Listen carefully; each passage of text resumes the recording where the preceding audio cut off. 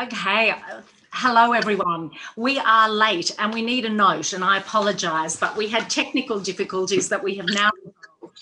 And it is wonderful to be joined by Tanya Plibersek, the Shadow Minister for Education. Thanks for giving up an evening, Tanya. It's such a pleasure. It's such a pleasure to be with you, Susan, and with the people that you've got online. And I'm very sorry. Susan's very diplomatic, but it was my technical difficulties, not hers. It was me being hopeless with the new technology. So I'm sorry about that. Well, I think there might be a few teachers who've had to struggle with new technology themselves in the last few months, and we all understand that in fact it's been a massive learning curve for so many of us, Zooming and BeLive and all these different platforms. And that is one of the things I think we should talk about tonight as we go through. So what we thought we'd do is have Tanya and I'll have a bit of a chat about some of the things we've seen, and I've already got questions from some of the teachers and parents in the Blue Mountains and the Hawkesbury who have, I'm not sure we're going to be able to answer all of them, but it'll certainly give insight into how teachers, parents and people connected to schools are feeling. So why don't we kick off? And one of the things I was really interested to ask you, Tanya, to reflect on, as Shadow Minister, you will have been inundated with things from your regular electorate, but on top of that, all the education issues that have come up. And if we start with schools, how can you just reflect on what you've observed, just an overview of what you've observed around schools? And I always like to remind shadow ministers and ministers for that matter about the high number of teachers that we have, especially in the Blue Mountains, more than anywhere else, concentrated than anywhere else in the country. So, and I know, you know, teachers have really gone the extra mile during this time. Oh, 100%, Susan. I mean, I think that's the most incredible thing about this, how quickly teachers right around the country worked together to reassure children. I mean, actually, this unfolding health crisis, we need to remember, caused a lot of anxiety in families and amongst children. So first of all, to reassure children that things were going to be okay, and then to develop in the last few weeks of last term and over the school holidays and then coming into this new term, a whole new way of teaching with new materials, working collaboratively, teaching some children online, still teaching some children in the classroom if their parents had to physically go to work, dealing with the new technology, which you can see I would have struggled with. Hopefully better than we have. And I think it's just been a phenomenal effort. Like, truly, if you had said to people a year ago, by the way, you're going to have a week or two to completely change the way you're teaching and the materials you had planned, and get your kids online and reassure their families and think about your own health and safety and worry about your own family, and it was going to go really as smoothly as it did. I mean, I don't think anybody would have thought we were capable of what we were capable of. So I think the first thing to do is just give a really big tick and a big thanks to everybody who did that, the parents who were supporting at home, the kids who managed, if they're like my children, to varying degrees, to complete the work set for them. And I do think it's something that we should sort of just pause for a minute, reflect on and be proud of. But there are questions that arise from it, and they're in two sort of streams, I think. The first stream of questions was about actually what was good about this. We need to, I think, really take a little while to think about and digest and reflect on, children were working in some cases at different paces. They were working intensely for shorter periods, but they were breaking the day up with creative activities, cooking, going outside, with their parents in the garden or for a bushwalk or whatever they could do safely outside.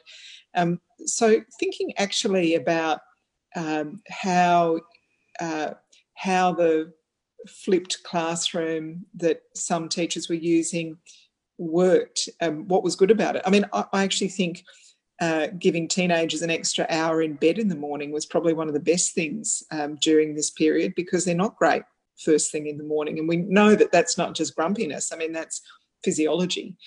And then the other thing that I think it's very important for us to try and tease out over coming months is, we had all these people talking about it's not good for kids who are educationally disadvantaged to miss out on this time because they'll fall behind. And I would be the first person to acknowledge that.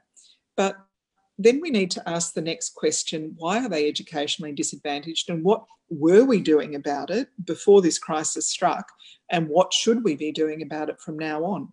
So we have, for example, thousands of families where kids were asked to do work online, but they had no device or one device between 2 or 3 kids, no internet connection, no ability really to communicate with the school. And schools did a great job of printing off materials. But if you've got one kid who can, watch an online lecture from the British Museum about Egyptology, and another kid who's being dropped off a photocopied chapter in a textbook, the different levels of engagement you get in those different scenarios would be apparent to anyone. And, the worry about kids who are falling behind, I think, is a really genuine worry, but it's something that it's been highlighted during this time, but it's a much bigger issue. It's the reason that we have to have sector-blind needs-based funding, where the biggest increases go in the shortest time to the children who need the most help. Because this educational disadvantage, we've admitted it now.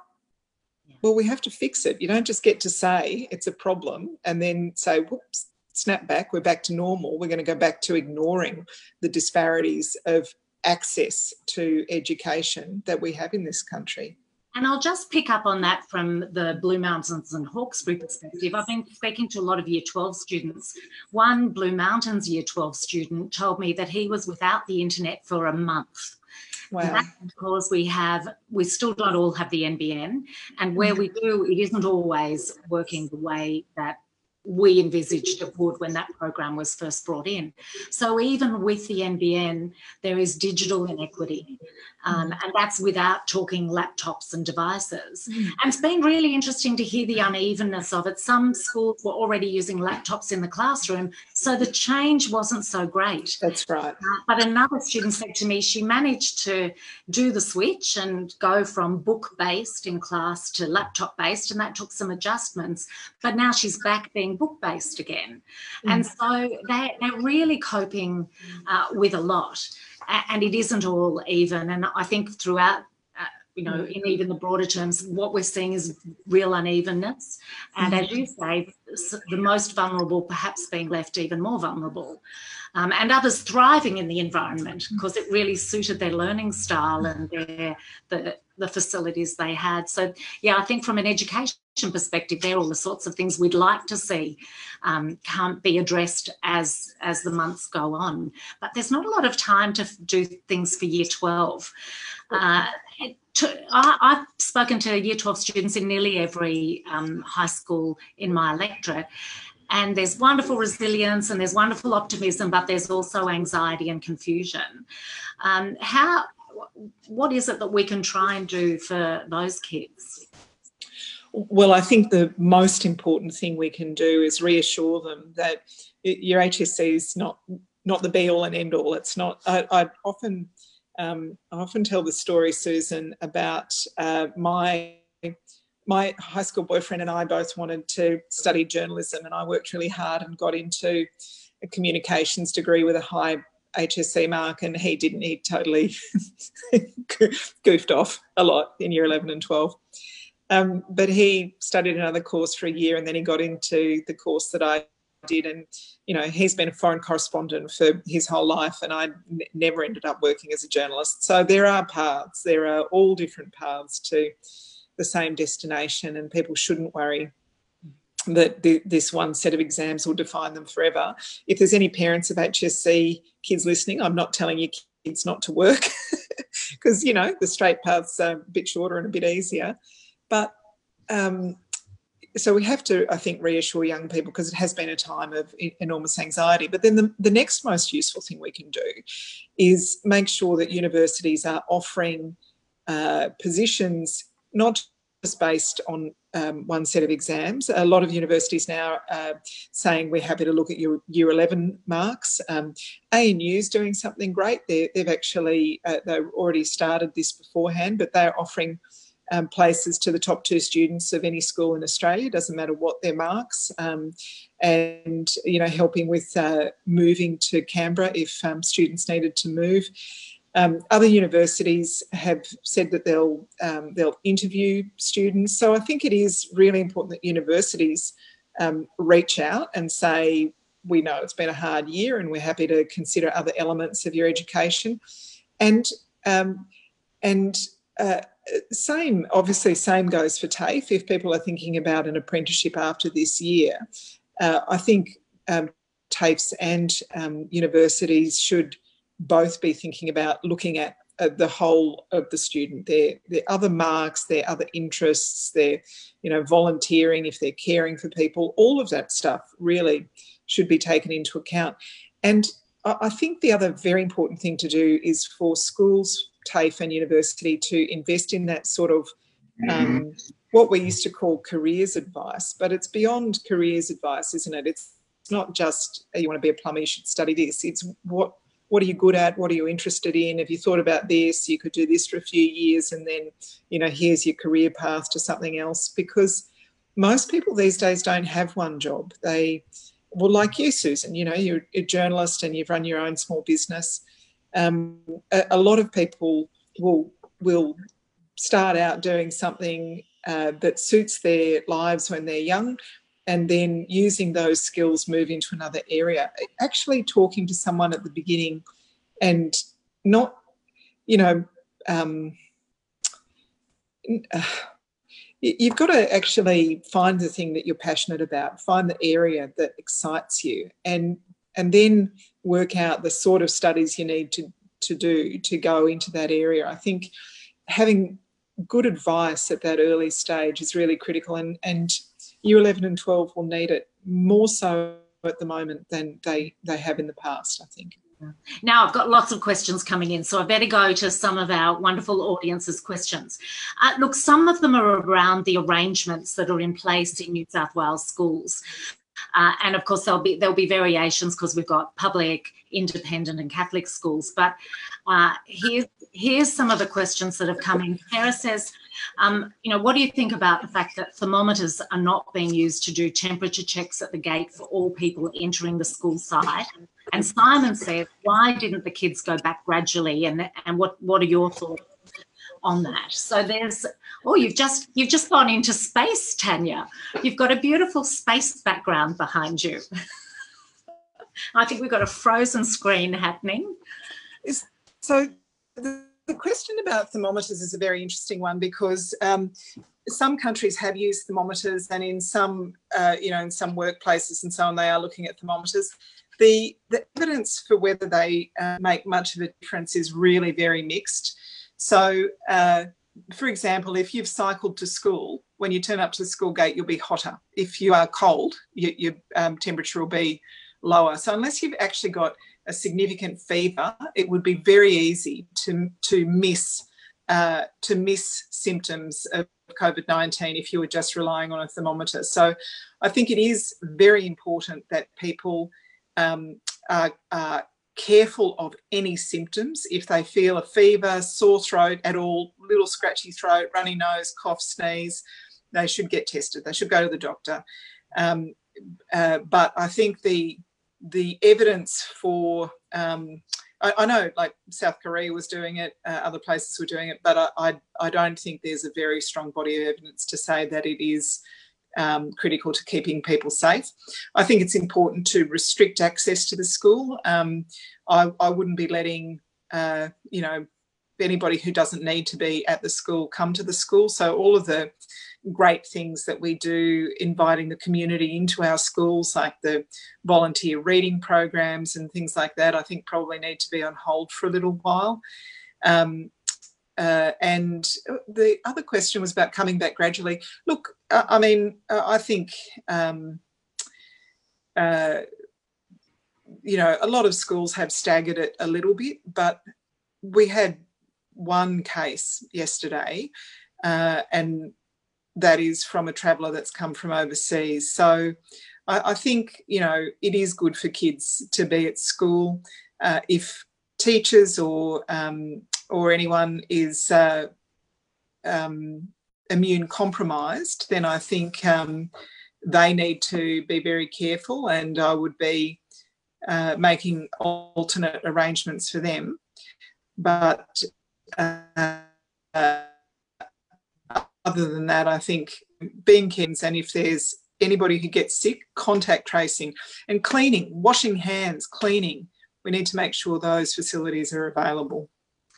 Yeah, and look, that has always been a challenge in schools, for there to be soap in dispensers. And I know that there are ongoing challenges, and parents talk to me about circumstances in their schools. And I know they're the sorts of things you'd hope the New South Wales Department of Education really gets a handle on, and is able to show parents that there are the facilities that their kids need. And the other issue, Susan, one of the things that is extraordinary about this, you know, is that the federal government set aside $10 million for upgraded cleaning in schools, and, you know, more frequent cleaning, bathroom modifications if they needed to happen, hand sanitisers and so on, which I thought, oh, that's fantastic, $10 million, that's great. And then, you know, when you read the fine print, it's actually only available to Catholic and independent schools. It's not available to public schools. And I cannot understand this sort of attitude. You know, it's not like the virus only attacks people who go to Catholic and independent schools. I mean, these are times when we really shouldn't be stuck on these sort of ideological ideas that the Commonwealth only helps Catholic and independent schools and the state governments have sole responsibility for public schools. That's not the way that school funding has worked for many, many decades, and it's sad to see it coming into play now. Pam has messaged, put a question up talking about the cleaners who would be having to go to extraordinary lengths to make sure that the schools are at the very safest position. And she's just curious about what you're aware of in terms of the practices, and that they've been introduced. Her concern is they've been introduced as temporary practices, despite actually having been needed all along, and that there aren't necessarily the resources in. And I know this particular Pam would have engagement with public schools. So that's the issue, isn't it? The ongoing support to allow the standards that we're going to need. This is not going to be over in a couple of weeks, but to have ongoing support. And if the federal government needs to be providing that, then, you know, my view is we're all going to have to contribute to keeping our kids, teachers and families safer. Well, I 100% agree with you, with you, Susan, and with Pam. And plainly, you know, it's funny the things that have come out of this as a positive, right? One of the positives of COVID-19 is we're all being more careful, washing our hands, staying home if we're sick. We've seen the best flu season for many years. Many, like hundreds of people each year would have had the flu by now, and we've really kept that down. That shows you actually what happens when we look after ourselves, look after each other, and clean our public spaces properly. So it will be an ongoing thing. Well, it will have to be an ongoing thing for some time. And it also is worth reflecting on who we see as essential workers.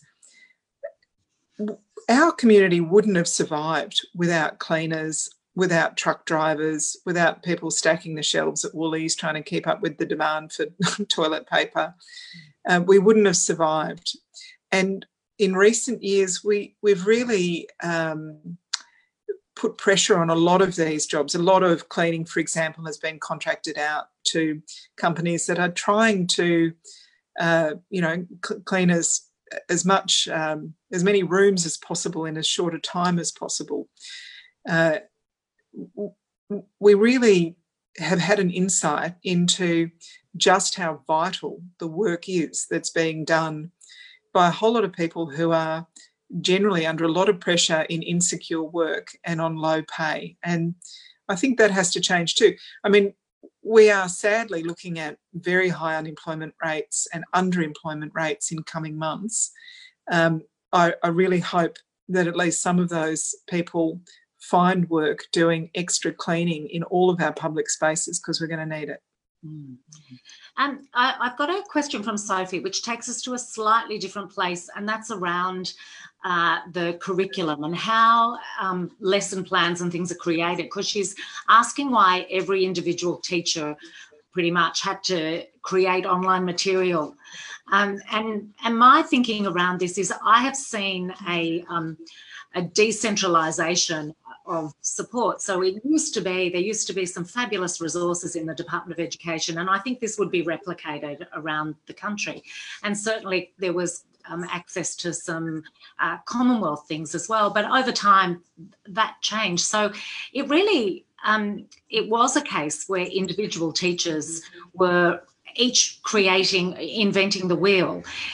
What's your thinking about how we collect those resources and make sure the same thing doesn't have to be repeated, and how, use it as a good opportunity? Yes, it's such an important point, because we do want to respect the professionalism of teachers, and we don't want them just, they're not just slapping together slapping a bit of meat on a bun and pushing it across the counter and saying, yours is the same as everybody else's. We want teachers to develop the interests of the students that are in front of them, to share their passions, to be treated like professionals who know how to write curriculum that will interest kids. But at the same time, reinventing the wheel is just so counterproductive. So ideally what you have is a really good menu of tested and interesting lessons. And I think in a lot of cases what you would look for, formative testing, resources that would go with what you were trying to teach kids, so you could keep track of, whether they were learning, and you wouldn't want to reinvent the wheel with that all the time. And what we were proposing before the last election was a National Evidence Institute, which would look at the materials that were available online, look at the interventions that were available for children who were falling behind or struggling in a particular area, and would actually grade them according to the evidence of whether they were good quality materials or not. Because, people are always trying to flog resources into schools. There's always some new set of readers that's the best in the world, and if you don't have this, your kids are going to suffer. So but discovering and testing and working out all the time what the best resources are is phenomenally time consuming, and it can be very expensive for schools if they go down a particular path that doesn't work out. So I think having centralised resources, but a menu of them, not one lesson plan that, every year 3 in New South Wales is learning today, or every year 3 in Australia is learning today. A menu of things that work is the way to go, but to make sure that there is an evidence base for those things, that they're not just made up. I think one of the really positive things out of this experience has been a deeper understanding of learning styles, because we've seen the kids who've thrived, we've seen the kids who've struggled, and they're more aware about their own learning styles too. And being able to, one of the challenges I know in a classroom when you've got a group of kids is knowing, how do you get each one of them? And having been a trainer, I only had a very small group of people, so I could work out fairly fast what their preferences were, whether to throw them in the deep end or whether to walk them through really slowly. So I think all of those things are great. The challenge I think we have is capturing that, because teachers up here, our teachers were exhausted at the end of last year, and our students, and probably parents too. We then had bushfires for months and no one had a summer. It affected Sydney as well, obviously, but when you're under threat, there was that extra anxiety. And then we barely had a chance to breathe clean air when this happened. So I'm really, really conscious. And then the holidays teachers had was spent, getting ready for whatever was coming next. And then it all changed. And so I guess I really worry about the how we sustain and support teachers having gone through what they've gone through, particularly in my local community, knowing that this is going to be a massive term. They might get a breather in July, depending on how it goes. This supporting and sustaining teachers who have really not had a break since, the October holidays last year in our part of the world. Yeah, I'm very conscious of that too, Susan. We're asking people just to keep going under the most difficult and stressful, demanding circumstances. It's true. One of the questions that comes through feeds into that a little bit, and that is, what's my position and yours on the New South Wales government's wage freeze for public servants, which includes teachers, and that's from Kay. Well, I can tell you I think it's a bad idea. Well, it's extraordinary, isn't it, that we are so grateful to people working on the front line until it comes to paying them. Yeah, it is. It is an extraordinary thing. And, let's hope the upper house prevails on that one. There's a few extra questions on now going into broader school things, and this is a tricky one, so I'm going to ask it. John has asked. You're supposed to save me from the tricky ones, Susan. Come on. Journalist at heart. I didn't do my journalism degree at UTS to not ask the hard questions. And John says that where is Labor at regarding school funding and the school resource standard, and is the schools policy from the last election going to be carried forward? I know this is a question you've had and answered before, and it's probably good to just give people some insight into where we're at. Well, I will never give up trying to get schools to the schooling resource standard, 100% of the schooling resource standard.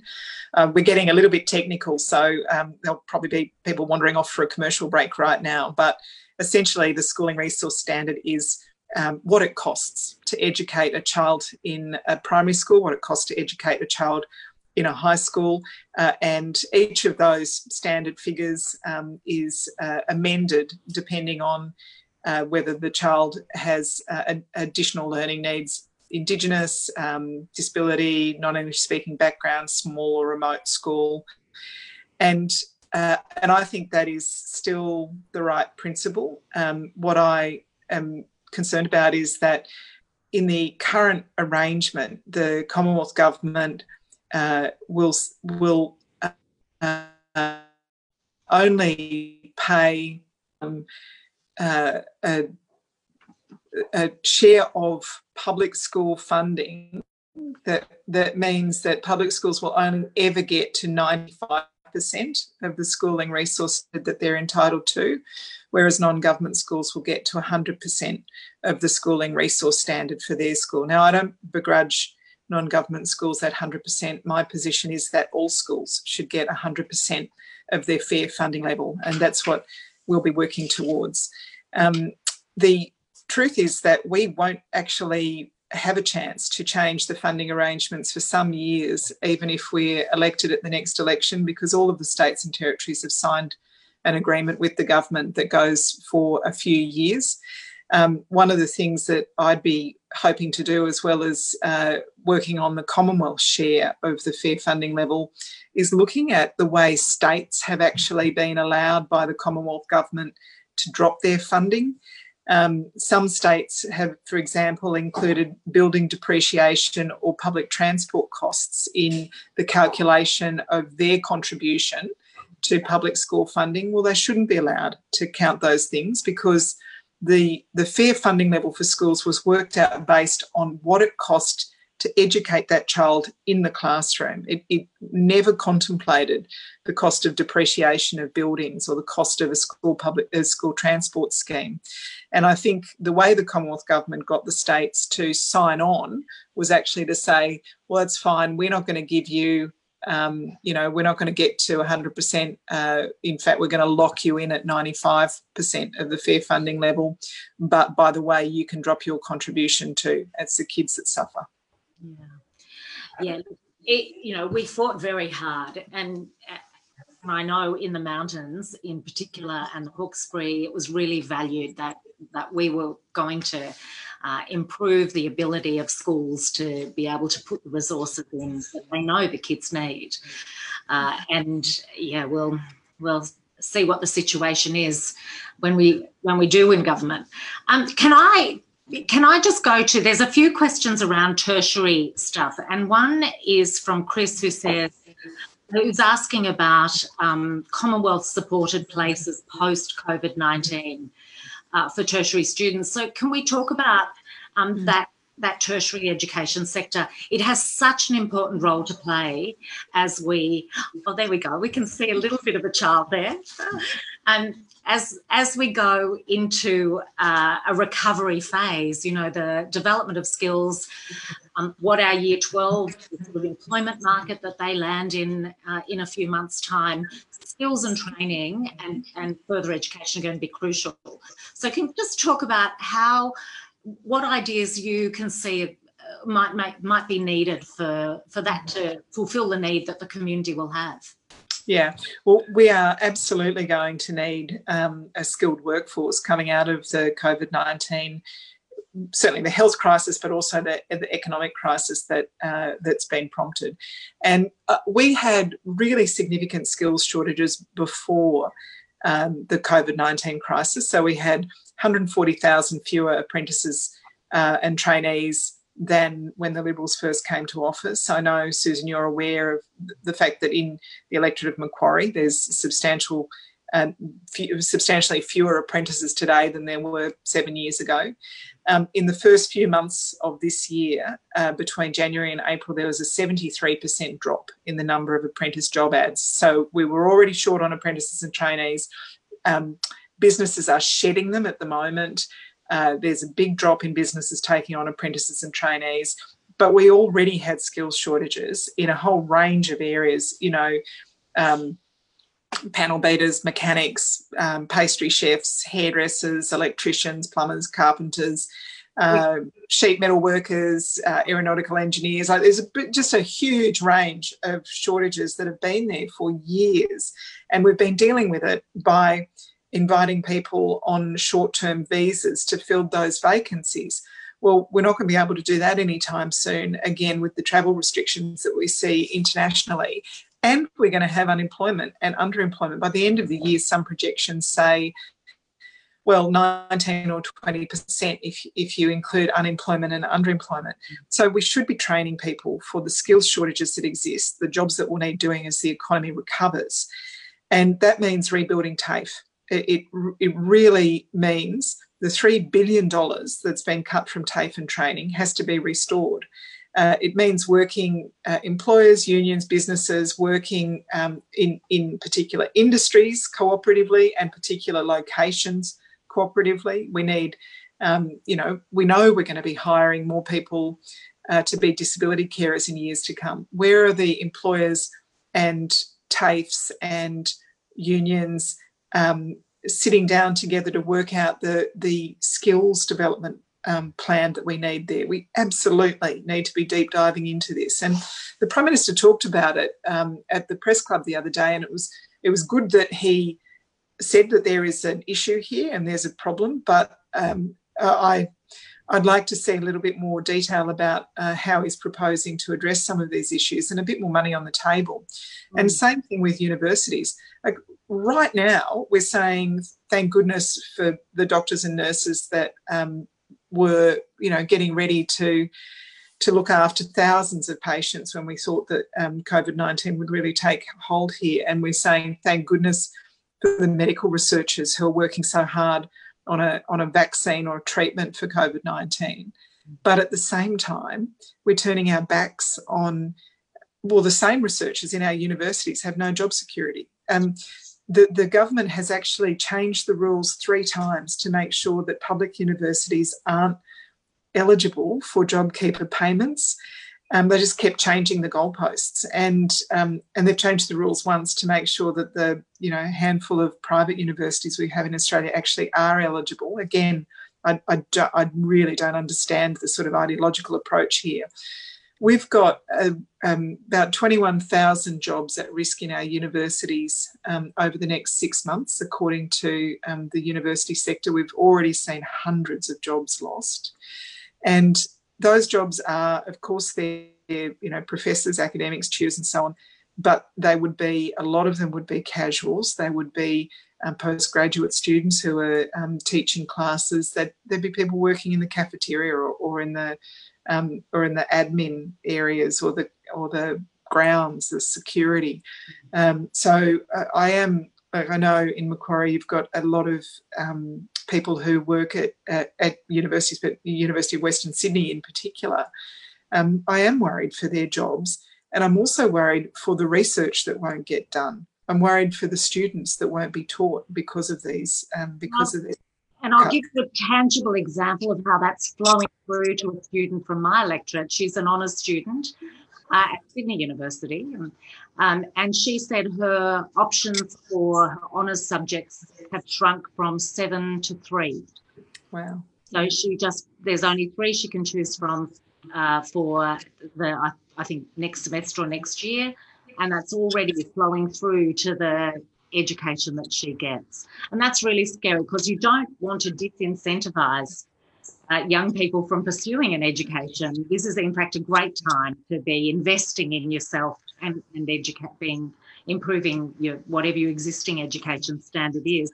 And look, that leads to a question about JobMaker that someone has emailed me. Teresa is actually the chief executive of Macquarie Community College, and as she says, it's not TAFE, but it's not a for-profit college. It sort of sits in between, but gets lumped in with the for-profit ones. But I know they are a really extraordinary local provider. But her question is, what do you make of what she sees as a federal takeover of the vet sector with the JobMaker announcement? Her concern is that it was a pretty thin announcement, which I think you've echoed. So there is a lot of interest in what I don't want to say was announced, what was talked about, and how that might go through. So just talk to me a bit more about maybe what we think needs to be happening Look, I was kind of genuinely excited that the Prime Minister was talking about vocational education and training, because it is such a neglected area of public policy debate. We've cut $3 billion from TAFE and training in recent years. There are dozens of programs that have just been abolished, like good, useful programs that have just been abolished. And I thought, well, this is a great opportunity. It's on the agenda now. And people are ready to sit around the table and say, these are extraordinary times. We're prepared to, set aside all our old prejudices and work together to create a system that works for students, works for employers, works for local industries. I just didn't see any of that. And, I hope it'll come if the government does propose things that genuinely will get people job ready for the jobs that are out there. Then we're up for that. What made me really sad was the Prime Minister saying, oh, by the way, there's no more money. I'm just going to lay out all these problems, and it's the fault of the states and territories, and I'm just going to criticise, but I don't actually have anything useful to do. There are great things that we could do. For example, when we were last in government, we set up the Australian Workplace Productivity Agency, it became in the end, and that was abolished in 2014. The government's now talking about this new National Skills Commission. If the National Skills Commission does a quarter of what we were doing previously, that is good. It's useful to know where the shortages are, what the courses are that people should be studying to meet those gaps, where industry and educators are working together to fill gaps, where we can tell parents, in 5 years' time, we're likely to still have a shortage of this, but in 5 years' time, we're going to be oversupplied in that. So if you're encouraging your kids to go down this area where there's going to be an oversupply, maybe think twice. That sort of information is really valuable, and we don't have it. And if the National Skills Commission that the Prime Minister's announced does any of that, that's good. We hope that it will. We haven't seen much evidence of that. It was announced in May last year, and we haven't really seen a lot come out of it so far. But, fingers crossed. And when it comes to, look, I want to be supportive. Like, I actually really want to work with the government on this. I think employers want to work with unions, want to work with TAFE, because it's in nobody's interests to have millions of unemployed or underemployed Australians and skills shortages. It's in nobody's interest to have that. The path to fixing that, well, I don't think we've got much detail from the government yet on what they intend. No, and we know in my electorate we've got Richmond TAFE, Wentworth Falls and the Katoomba TAFE, and they each have quite distinct personalities and offer different things. And they all link in with our economy, but they could do, if they were funded more effectively, they could do so much more. That's right. So, yeah, there's work to do there. Now, I've got a couple of last questions I'm going to wrap together, and they sort of relate to, one is around long-term mental health support for students. I think while there's been lovely things that have come out of this, it has also exacerbated some mental health issues for students. But I've also got someone I can read the question, but I can't see the name, but just about support for teachers as they go through, which we've touched on. And then the third bit of it is, what about for the parents who still, for various reasons, feel very uncomfortable with their child going to school, and making sure there's support so that that education can continue, and that they're not just marked as not present when in fact they may be continuing work from school. So that's sort of the wrap-up questions, touching on schools, mental health, how they work. I'll just throw that to you. They're three very big questions, Susan. I think if people genuinely have health concerns, whether they're parents or teachers or students, we do need to make alternate arrangements for them to be learning from home or working from home. If someone's immune compromised, for example, if they've got an underlying health condition, absolutely, we need to be flexible enough to accommodate that. And that will require extra resources. We can't expect the one classroom teacher to be teaching all day in the classroom and supporting, one or two or more children at home as well. We need to resource that properly. What was the middle question? Was about the teachers being supported as they go forward. So I think the mental health elements of it. Okay, so I think we need to amend the work so that anybody who's got a health concern can keep working from home or keep learning from home. But the bigger question of the anxiety this has caused, the exacerbation of other, if people have had underlying mental health struggles previously, in many cases, this has obviously, the isolation and the worry has made that worse. I think, two things about this. Schools are ideal places to connect kids to supports outside school. And I know, Susan, you worked really hard to get the new headspace in your electorate. So making sure that those connections are made to outside services is important. But also, if a school has adequate funding, it can make decisions about offering mental health supports at school. And another feature of the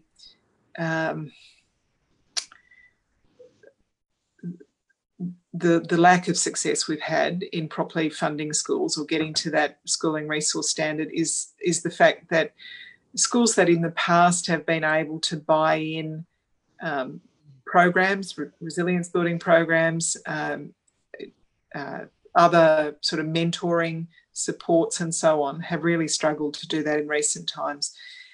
I think school communities are in a great position often to know what their kids need, the sort of supports they need, and if they've got the funding, they can do that. I'd like to see more of that from the state government. I haven't heard that that's coming. No, I mean, my feeling on the mental health side is that we hear a lot of announcements, but we don't always see it get down to the ground, to where young people are in particular. I think that's going to be one of the challenges that we face going forward.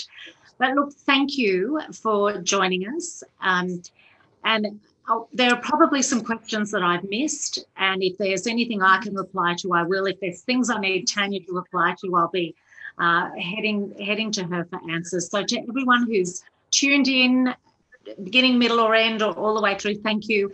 This will be up on Facebook so that if others have missed it and there's something you would like them to look at, feel free to direct them to it. But hopefully, Tanya, next time we see you, it will be in person, in the flesh, in Macquarie, because you're always welcome here. Oh, thank you, Susan, and I love to visit. And I'm so sorry about my butterfingers with the technology tonight. I'm not normally this bad. Listen, a day when you don't learn something is a day not well spent. Thanks. See you later.